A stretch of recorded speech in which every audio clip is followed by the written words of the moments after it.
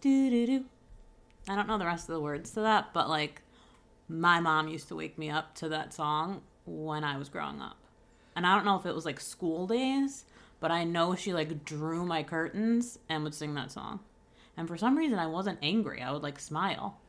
Yeah, and when I first met you, you had a T-shirt that you wore that said, it was like a cat sleeping, and it said upside down, like miserable, saying I don't do mornings.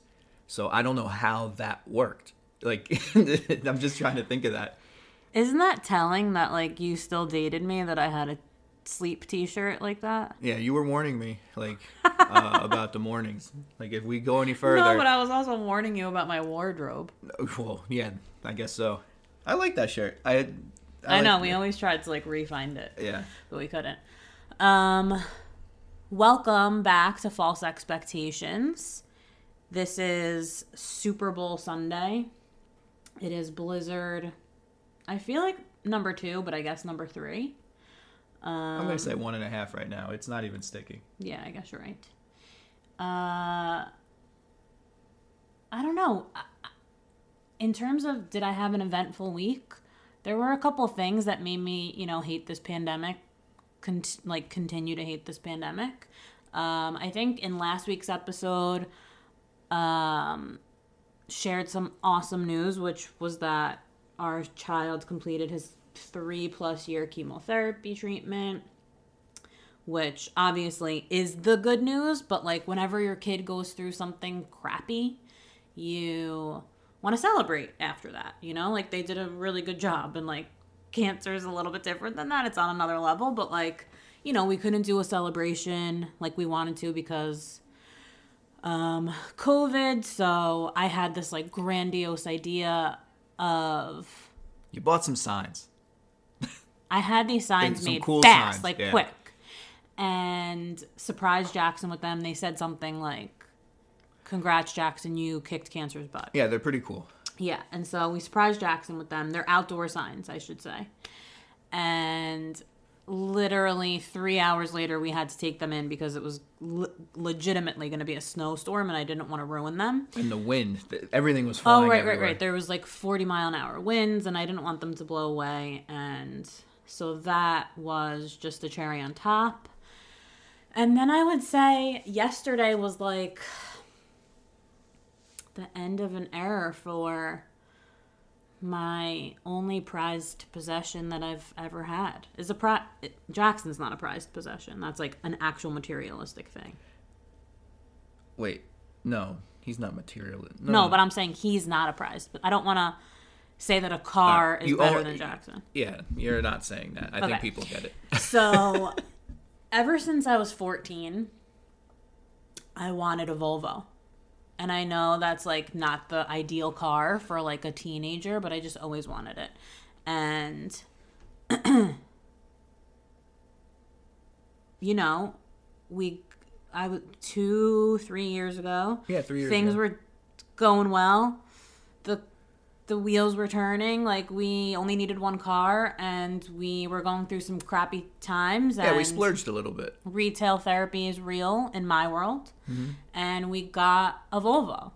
And oh my God, I loved it. Like I'm thinking about it, and I have a real smile on my face. She's smiling right now. And like I never cared about cars. I never got compliments on a car. It was just like... People liked this car. They would be like, hey, just want you to know your car is really nice. People would stop me or us while we were driving on a highway. Yeah, not on a highway, but... on a byway. Sure. But yeah, people would like give thumbs up. People would stop and ask, especially when it first came out, because we got the car like when it was first introduced. And everybody would bug us like, hey, how do you like it? How do you like it? All that stuff. And it was a cool car. So anyway. But, go ahead. Pandemic, layoff, moving. We had to turn that car in yesterday and get something more budget friendly. Still fine, cool. We bought a tricycle. We bought a horse and buggy. Yeah. But while it was the right decision, it was a sad day for me because I just liked it. I liked the key. I was looking at the key. First of all, I'm going to do like either just a brief False Friday on this, which we're thinking about doing like IGTV 5-minuters. So let us know if you guys are interested in that. I know some of you. Oh, hold on. So we're at the dealership yesterday, which it's a whole experience, and I'm sure that's what you're gonna get into. Yeah, but I just have to say this: Dina was caressing her key yesterday. She was, she was like patting it and like saying goodbye to it, letting it know everything's gonna be okay. And I'm looking over at her, and I'm just like, what the fuck is wrong with you? Like, this is crazy. But I get it, because if I had to trade my car in, it would be I'd be running down the street. Like, it's not happening. But yeah, Dina was in her emotions yesterday. Yeah. So anyway, that happened. So fun week. The signs are in the house, and we have a new car. That's fine. I like it. Yeah. Also, I can get into a whole thing about the word fine, which I will one day, but we have a really exciting show for you this week. Our first guest of, I want to say many, because we've got a lot of exciting things cooking for you guys, but we got a lot of feedback on the careers episode that we did and people wanting more of that. And so I am here to give it to you. This week, I talk with Terry Boyle McDougall, who is a marketing executive, a career coach, a speaker, a best-selling author. Her book is called Winning the Game of Work: Career Happiness and Success on Your Own Terms. She also recently launched a podcast called Marketing Mambo. And I don't know, we get into a lot of great things. She's got a lot of pointers and she's got a lot of experience. And I am really excited for you guys to hear it. So without further ado, here is my conversation with Terry.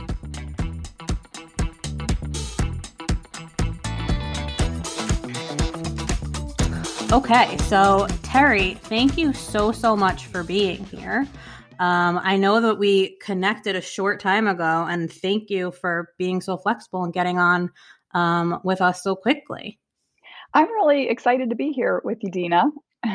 Yeah, I'm so excited to have you because, interestingly, and I've gotten into this a little bit in past episodes, but one of my biggest false expectations in my personal life has been my career.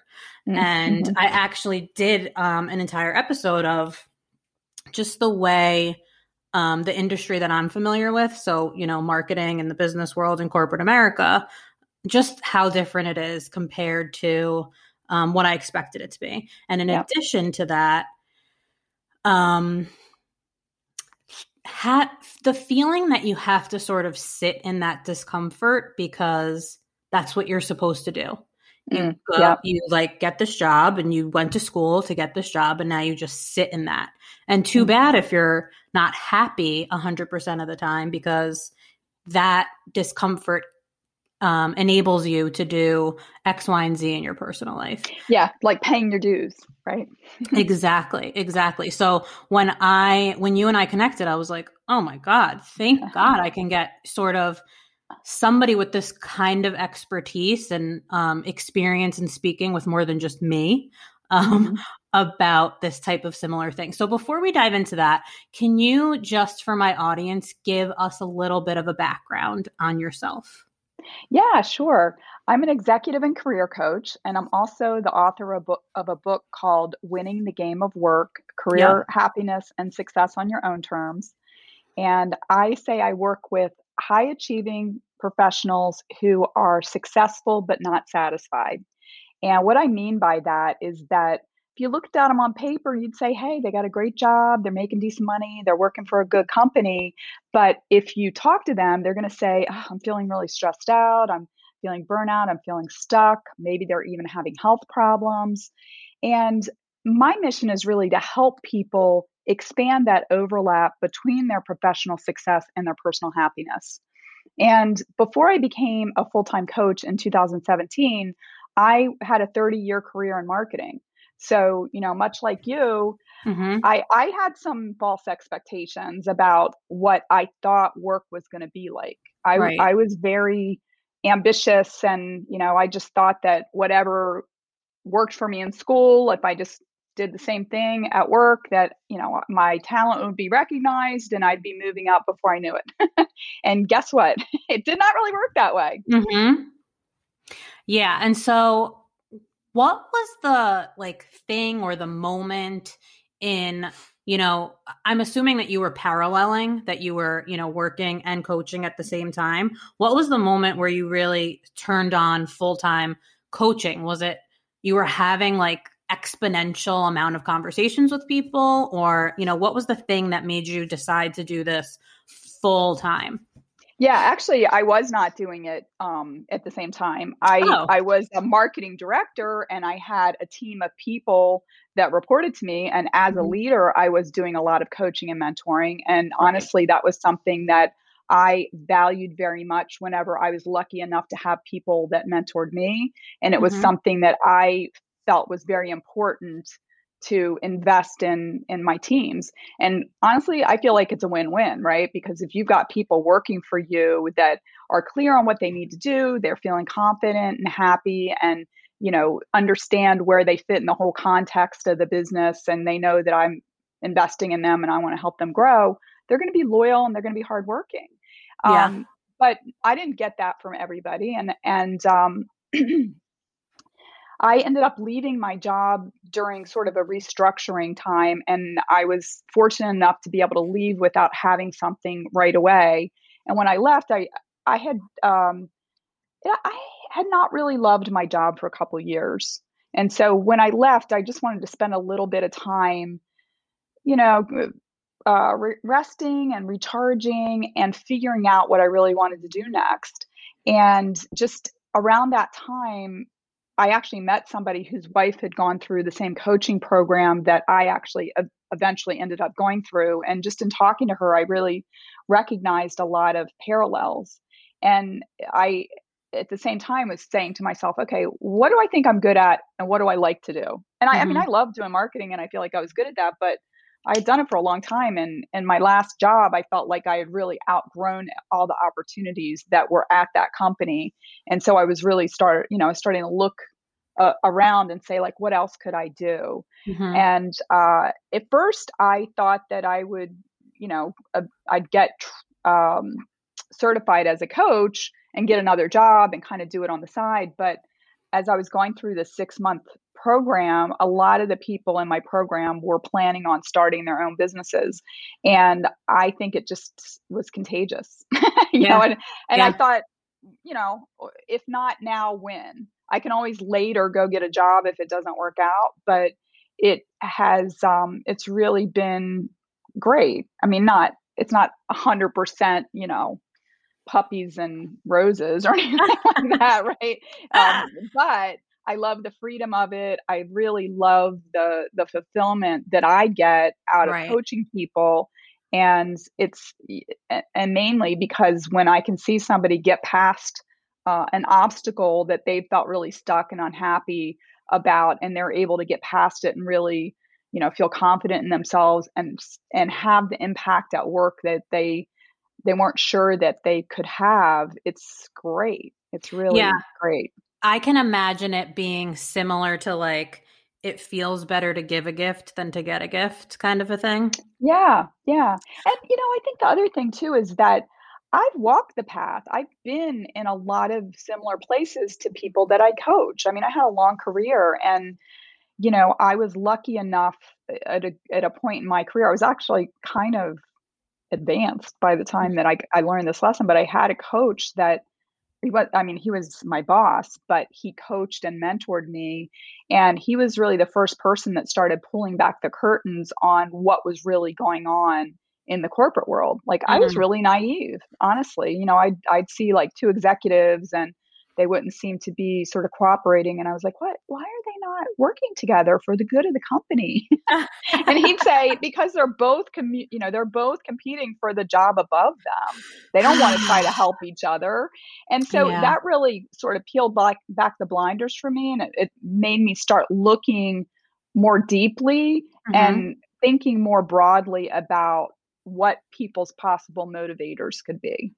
And so something that you said before, while you started diving or like thinking about being a coach, is there was reorganizing at your job. And so it's funny because the first time I ever got laid off, there was obviously a reorg happening, but I was floored. Like, it wasn't one of those layoffs where it was like, oh, raise your hand, we're going to give out packages kind of thing. So I was floored. And I remember vividly, this woman said to me, and this was not her fault, but in the moment I despised her, when she said, Dina, if you haven't been laid off yet, you're doing something wrong. And I was like, what?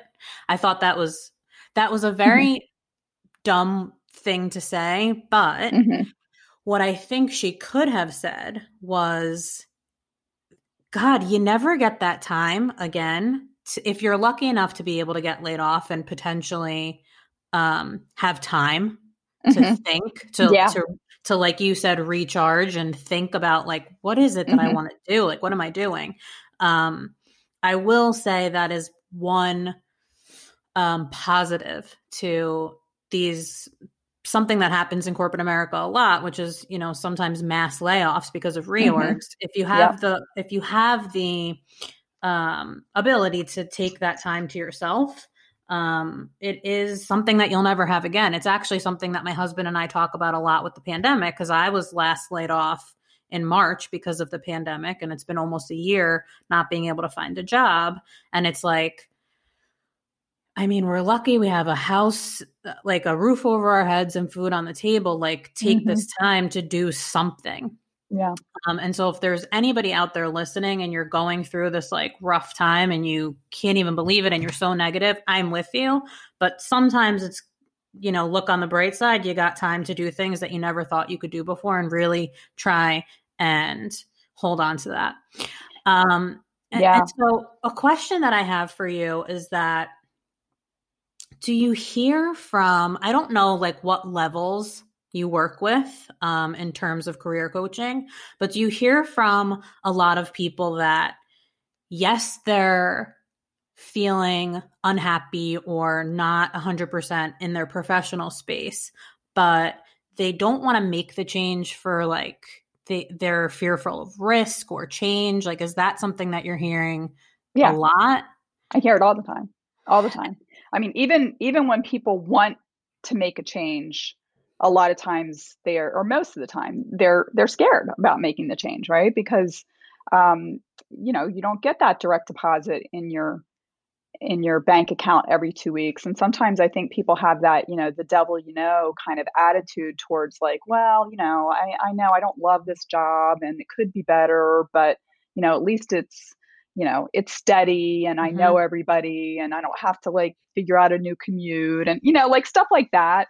But, what do they say? Like, good is the enemy of the great. I think that if you have, a desire in your heart to do something and, you could just be rationalizing staying at a job. And, one of the things that I talk to people a lot about is, sometimes when they'll come to me, they'll say, I feel stuck and I feel kind of unhappy. And I'll say, well, what is it that you would really like to have? Like, if you could just, wave a magic wand and have something. Sometimes they'll say, I don't know, which I think everybody actually does know deep down inside. But I think that there's like sort of an internal defense mechanism that keeps us from seeing that because it does feel risky. Or if they tell me what they want, they will immediately tell me why they can't have it.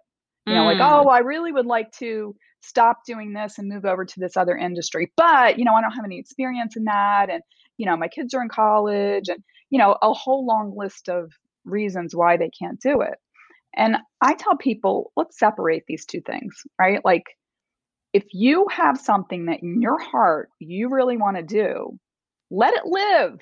Don't smother it with all these excuses, right? Let it live. And then separately, start plotting how you can get closer to doing that.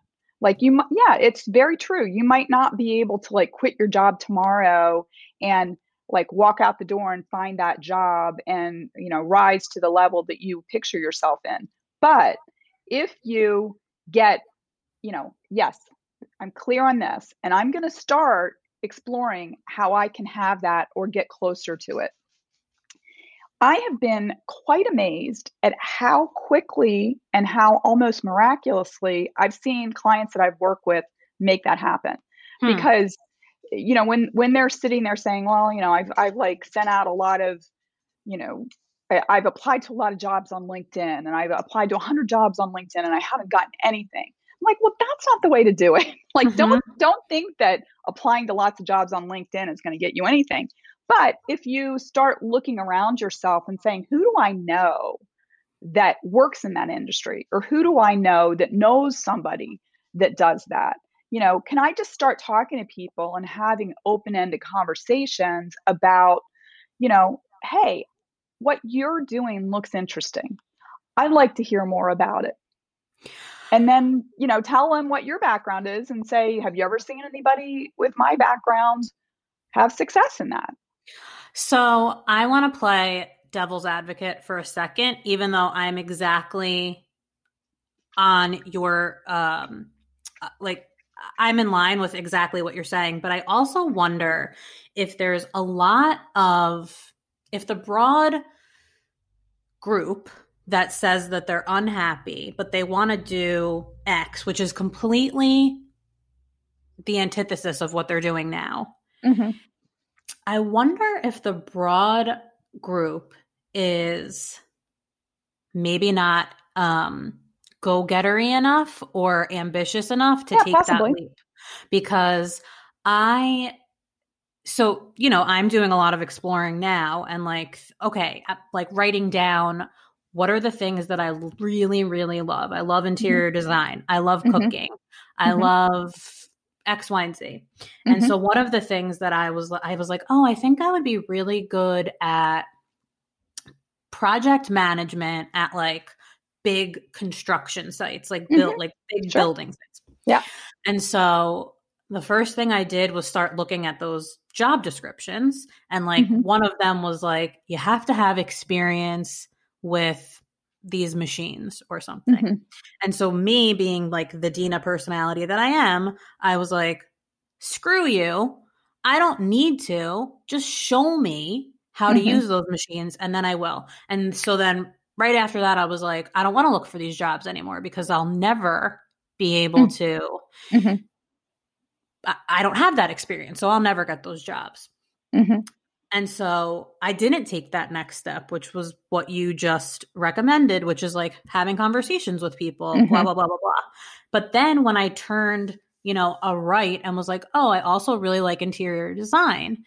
So, and then it seemed like I potentially leaned toward that a little bit more. So then I started finding interior design firms and like cold emailing them and telling them like, I want to start from the bottom. I'll be an intern. I'll do, and it's like, there are a lot of, you can't just be doing something for 10 years and then say that you want to like be a professional painter. And then like, you're going to be a professional painter. Like there are steps that you have to take. And I think that part of it is what scares people. It's like, it's what scares people more is like, wait, but I have to do like all of this other work to do this, like less, like to start at the bottom.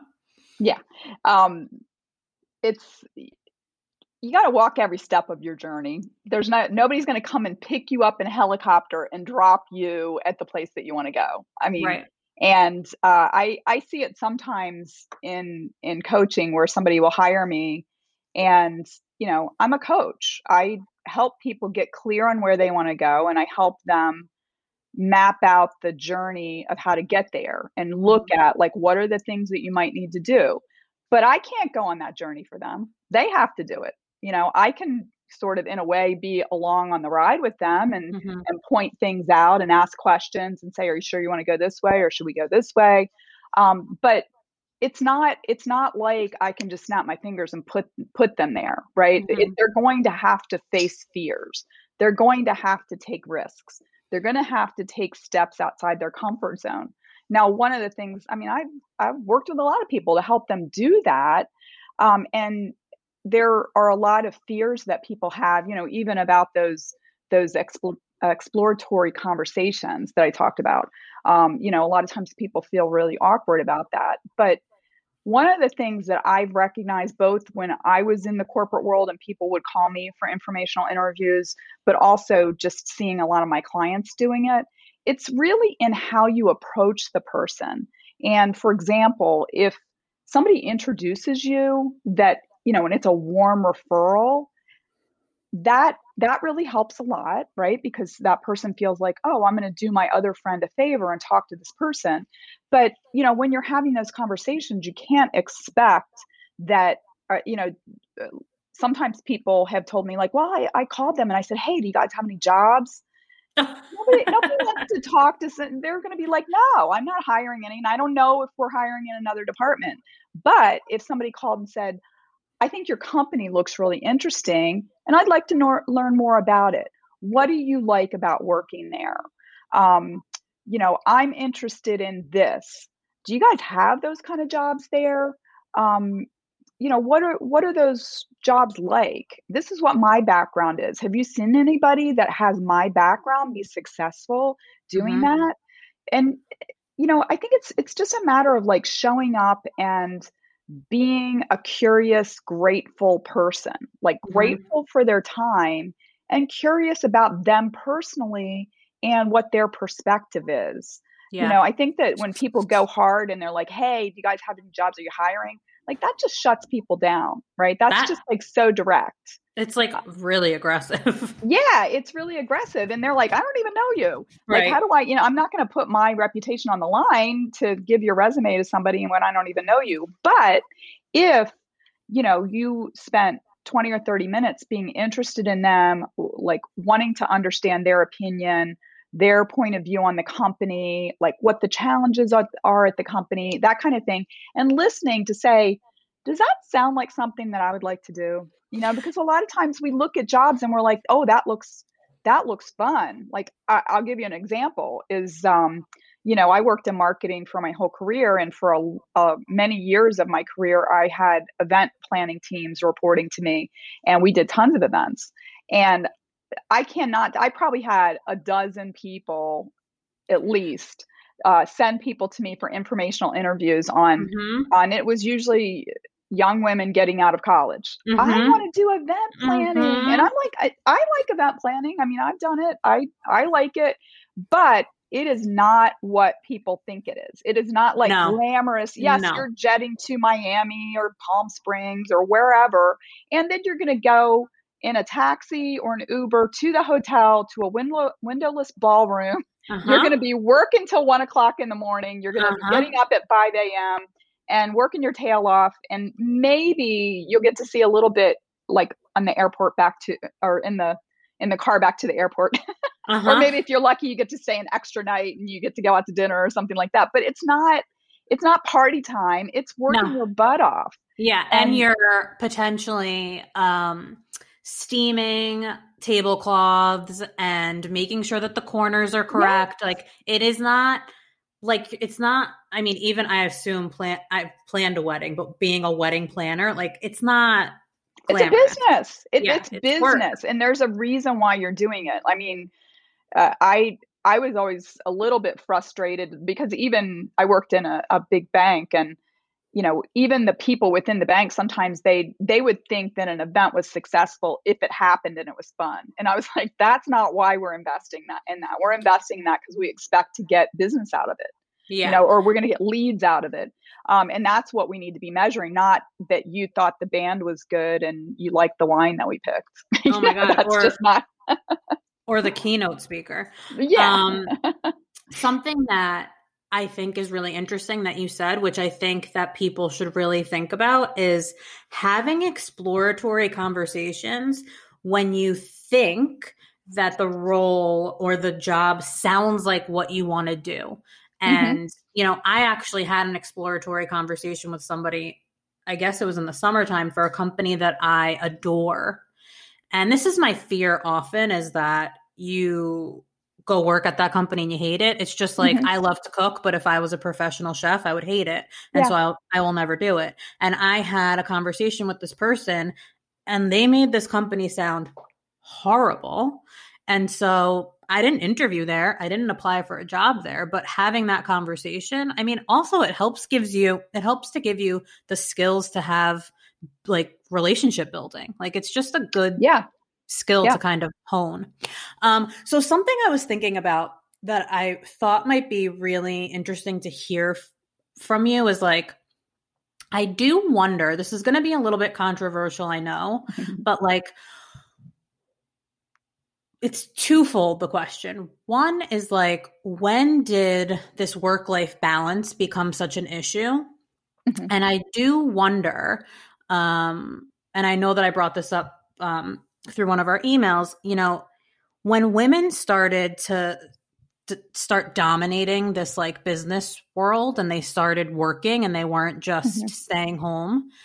I wonder if that's when this work-life balance issue became such an issue or so important to families because, you know, somebody was home and there was the ability to like have this dinner. Now, if you're having two working parents and somebody has to pick up the kids and somebody has to come home and then it's 7:00 and you got to cook and and it's like, wait, what are we doing? What's the most important?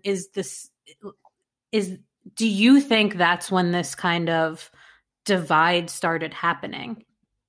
Well, I mean, if I look back over my life, I mean, my mom stayed home with us until I was about 11 or 12 years old. And then she got a job. And, you know, I personally think it really picked up after Blackberries, after, you know, smartphones. You were never disconnected. I think it started probably with email, but, you know, back when email first came out, a lot of people didn't have internet at their homes, you know, and you know, I had like a desktop computer. So it wasn't like I could take my laptop home and plug in and look at emails at home. You know, I think I might have had like a work cell phone. So somebody could call you like in the 90s and very early 2000s. Somebody could call you if they had call your phone. But, you know, I think 2005, I got a BlackBerry. And that I think is when it was like you could be reached at any time. And people really started getting into the habit of checking their emails over the weekend and, you know, bosses sending emails and then expecting somebody to email them back.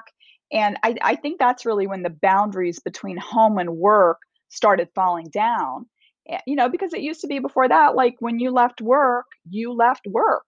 Yeah. I mean, you couldn't be in touch with work, you know? So I remember actually, because for most of my jobs I was taking, for some portion of the time I was taking mass transit. And I remember like one day I was feeling so stressed. Like I just didn't get a break. Like I just was working all night. I felt like I was always checking did they respond to my email yet? Did I get a new email? Did I not respond? Yeah. And I was sitting on the train and I saw the person who they like open the door to the train. They make sure the people are in, they close the door. I am like simplifying that a lot. I'm sure there's a lot more and there's like switching and then whatever. And then the person, because I was on like an empty train going in a direction that many people didn't, then the person would sit down and like read a book. And I was like, does that person leave work at night and think about work? Because I was like dying for that. And I think about that a lot and want to make that situation my situation. Yeah. And it's really hard to do.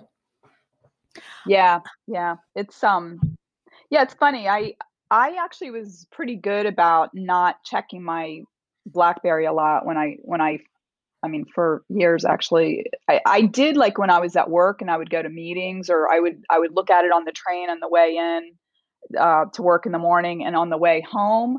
But I usually would just leave it in my purse when I got home. I really wouldn't check it much. And I knew a lot of people that kept it with them all the time and checked it all the time. And I just didn't. I maybe because I'd worked for a long time before that era came in, I was like, I'm not used to doing that, and I'm not going to do that. And in fact, sometimes I would forget to charge it over the weekend, and like Monday would roll around, and I'd be like, oh, my phone is dead. So I couldn't even look at it on the train. But that always like left you with a little bit of a like, panic attack that like, what am I going to be like? What buzzsaw am I going to be running into when I get into the office this morning if I haven't checked the emails before I got in? But I will tell you, since I've gotten an iPhone, I mean, and this has been years now, of course. Yeah. You can do so much more with it, right? So I'm like sort of addicted to it, both from a work standpoint and a personal standpoint. Yeah. I think it's a blessing and a bane, a blessing and a curse. 100%. It is.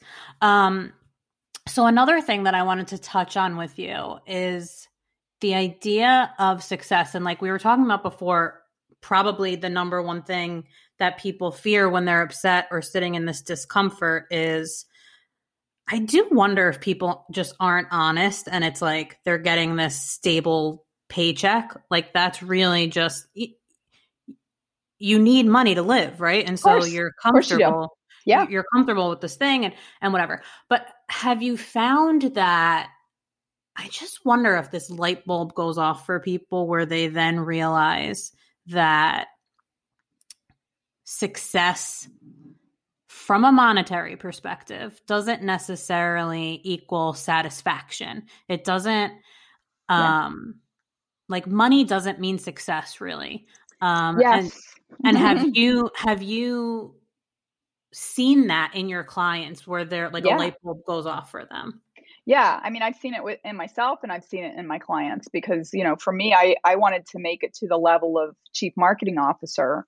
And I got to the head of marketing for a business within a much larger business. I was reporting to the CMO, but I didn't get to that level. And, I think for a lot of us, we're ambitious. We want to make more money. We want to have like all the trappings of success. But for me, I feel like I thought I would be satisfied when I got to that level. And honestly, the closer that I got to it and the more that I saw what was really involved, the less appealing it was to me because it wasn't what I thought it was going to be like, number one. But I see it very often actually with people that will come to me and they're disillusioned with their jobs. And a lot of times people will get on a certain path that they think is going to be the fastest path to, six figures, and then they get to that point and they, they're smart and they keep moving up, but maybe they don't really like what they do. And they're like, I'm good at something that I don't like. That's a crappy place to be. I can tell you, because if you get to a point where you make too much money doing something that you don't enjoy, it is a trap. It's a trap. So it's like I was going to say it's like a vicious cycle. Yeah, it really is. It really is. And although what I will say is that if you admit that you don't enjoy it and you start looking at yourself and saying like, what might be better for me? You might be able to still, maybe do the same thing that you do, but for a different company, or you may be able to pivot and, say if you're, you work in marketing in one industry and you don't really love it, and then you get a job doing marketing in a different industry that you're passionate about, that might change your whole outlook on what you're doing. I had a client who went to school and he didn't know what to major in. His dad was like, well, accounting is a good major. People get good jobs doing accounting. So he didn't have a passion for accounting, but he became an accountant. Wow. And he got a job with one of the big four accounting firms and he was successful.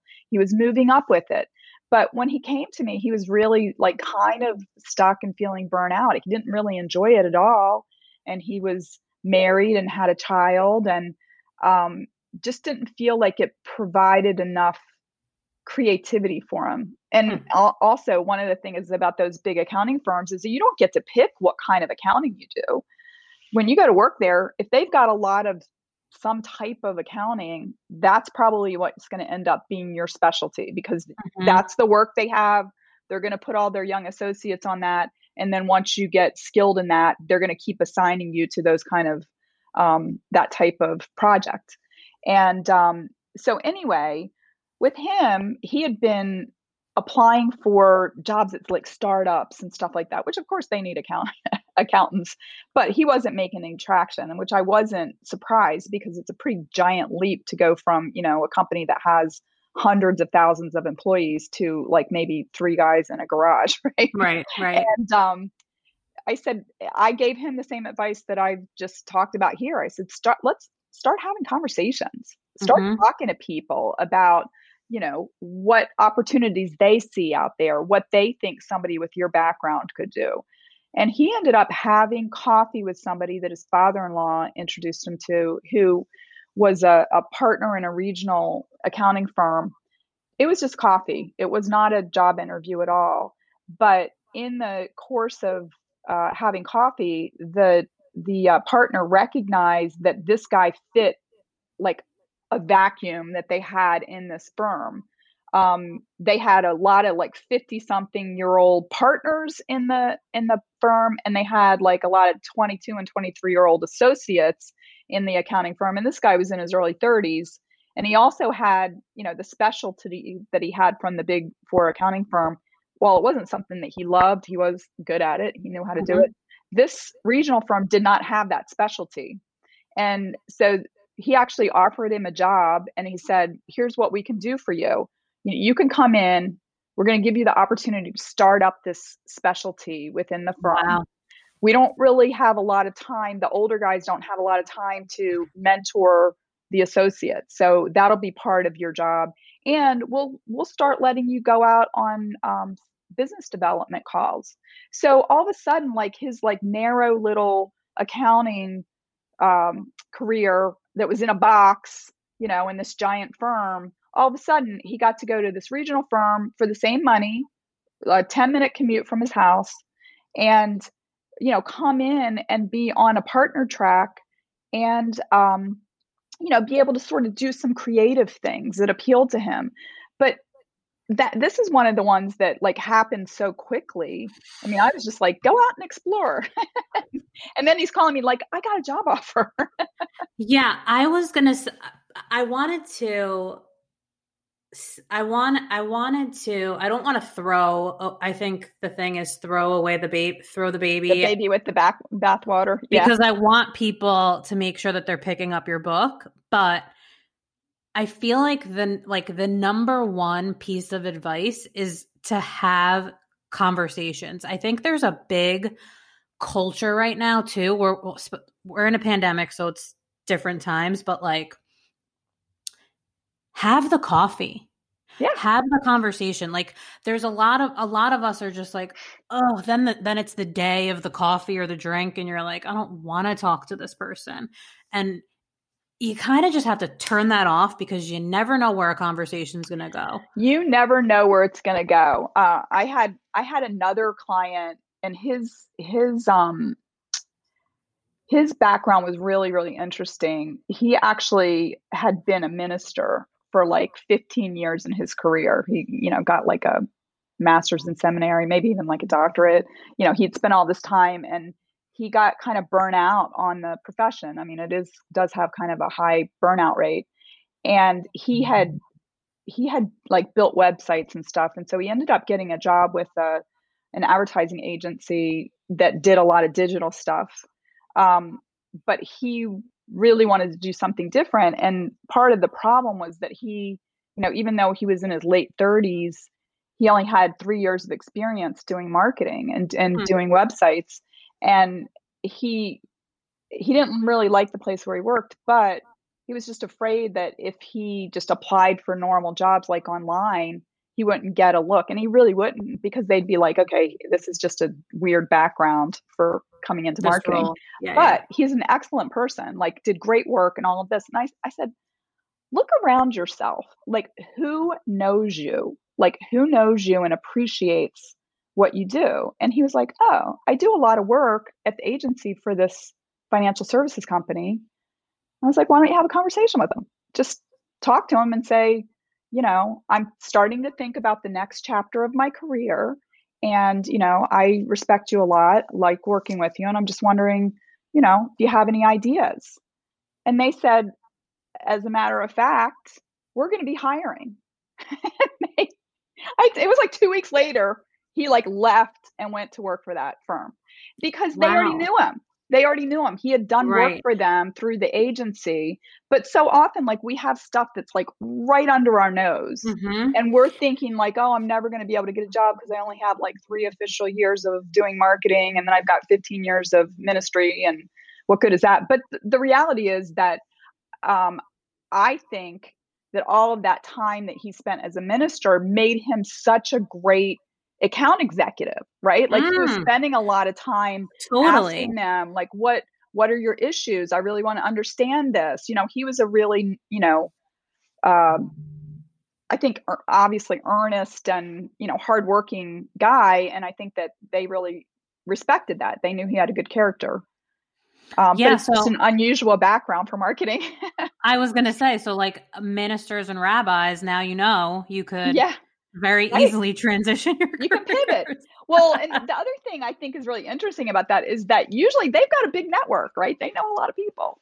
That is really true. Mm-hmm. I think also the hardest thing for people to remember is like, nobody's going to advocate for you more than you. And the worst thing that can happen is A, you hear the word no. B, no, you don't get a response.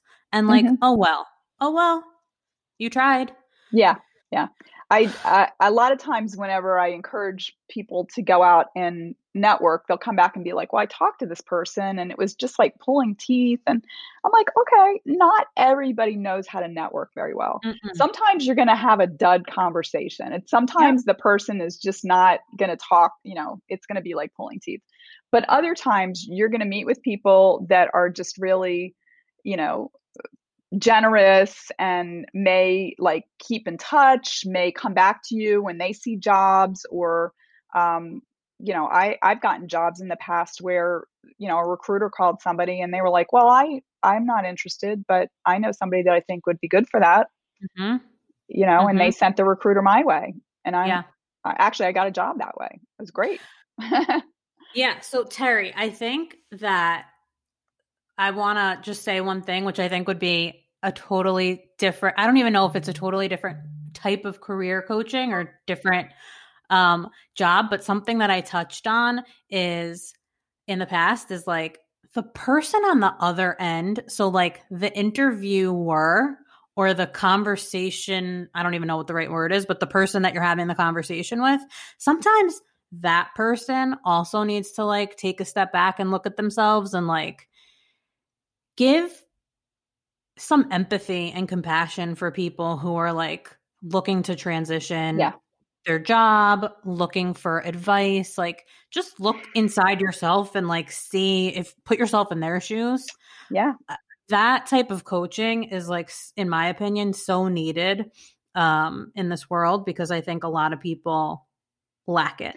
Well, here's the way I look at it is there, but for the grace of God go I do outplacement coaching too. So a lot of times I talk to people within a couple days of when they've gotten blindsided by, they come in the morning and they've gotten an invitation from HR to come to a meeting, them and their boss, right? And they walk in and they have like a file folder that they push across the so big. Yes. And they're like, okay, well, we're here to let you know, unfortunately, that your job no longer exists. And, great people, very talented people lose their jobs through no fault of their own because the business isn't doing well and they need to cut expenses. Yep. And I think that if you've been kind, like karma's a real thing, like if you got to realize that you're not building the network for something that's going to happen immediately. It might happen 10 years down the road. And people that met decades ago might send you business or might call you and say, hey, I was thinking of you and don't you do this? I heard of somebody that's looking for this. I think that it's one of the big mistakes that people make is not building the network before they need it. You should be building your network all the time. I mean, I tell people, get LinkedIn with people that are sitting to the right and left of you at work. Every person that you meet at a conference, get LinkedIn with them. Every vendor that you work with, get LinkedIn with them. I couldn't agree more. And it's so funny because somebody said to me one time, they were like, wait, why is that person even in do you even know who they are? And I'm like, I don't remember who they are, but I don't care because if I saw something where they're connected, I would still reach out to them because obviously there was a moment in time when we both thought that we should be connected and like, who cares? Right. And I mean, I will look sometimes and say, like, how am I connected with that person? And then I'll look back and I'll be like, oh, because, 10 years ago, we both worked at the same place, but we both moved on and gone to different places since then. But I have been amazed at how, I mean, I've really gotten to be a pretty big networker. When you have your own business, you do a lot of networking. And I am not shy about it. I used to be nervous about it. And I used to think of, it's funny whenever you're like 22 or 23 and people are saying network. I always envisioned it's like walking into a giant ballroom where you knew no one and going in and getting like, some hors d'oeuvres and some wine and trying to juggle that with giving people your business card and shaking hands. It's just like super awkward, right? But LinkedIn's made it so much easier because you don't necessarily have to meet the people in person. And you were saying earlier about like, having the drink or having the coffee. I mean, I used to do that, and even before the pandemic, a lot of times I'd be going down into Chicago and it's about, about 50-minute train ride from where I live into the city. And, just to go down and have a drink or lunch or coffee with somebody, it's just half a day. I did it, but I think that one of the things that's going to change a lot post-pandemic is that I think that it's going to be a lot more acceptable to just do a Zoom call because it's so much easier. Like, you can plop down and you don't have to travel. Yeah. And you could be wearing sweatpants on the bottom and nobody will know. I am not wearing sweatpants, just so that you know. But yeah, or even I think it will be more acceptable to have a non-Zoom, just regular phone call. Like if you're not comfortable face-to-face, there is a way to get around your discomfort in whatever communication or interaction. Okay, so Terry, I mean, this has been great for me, but I don't want to take too much more of your time. Thank you so much for chatting with me. I want to make sure that I'm plugging everything that I can for you. So aside from everybody picking up your book, which is Winning the Game of Work, Career, Happiness, and Success on Your Own Terms, are there other speaking engagements or master classes or anything that people should be looking out for you?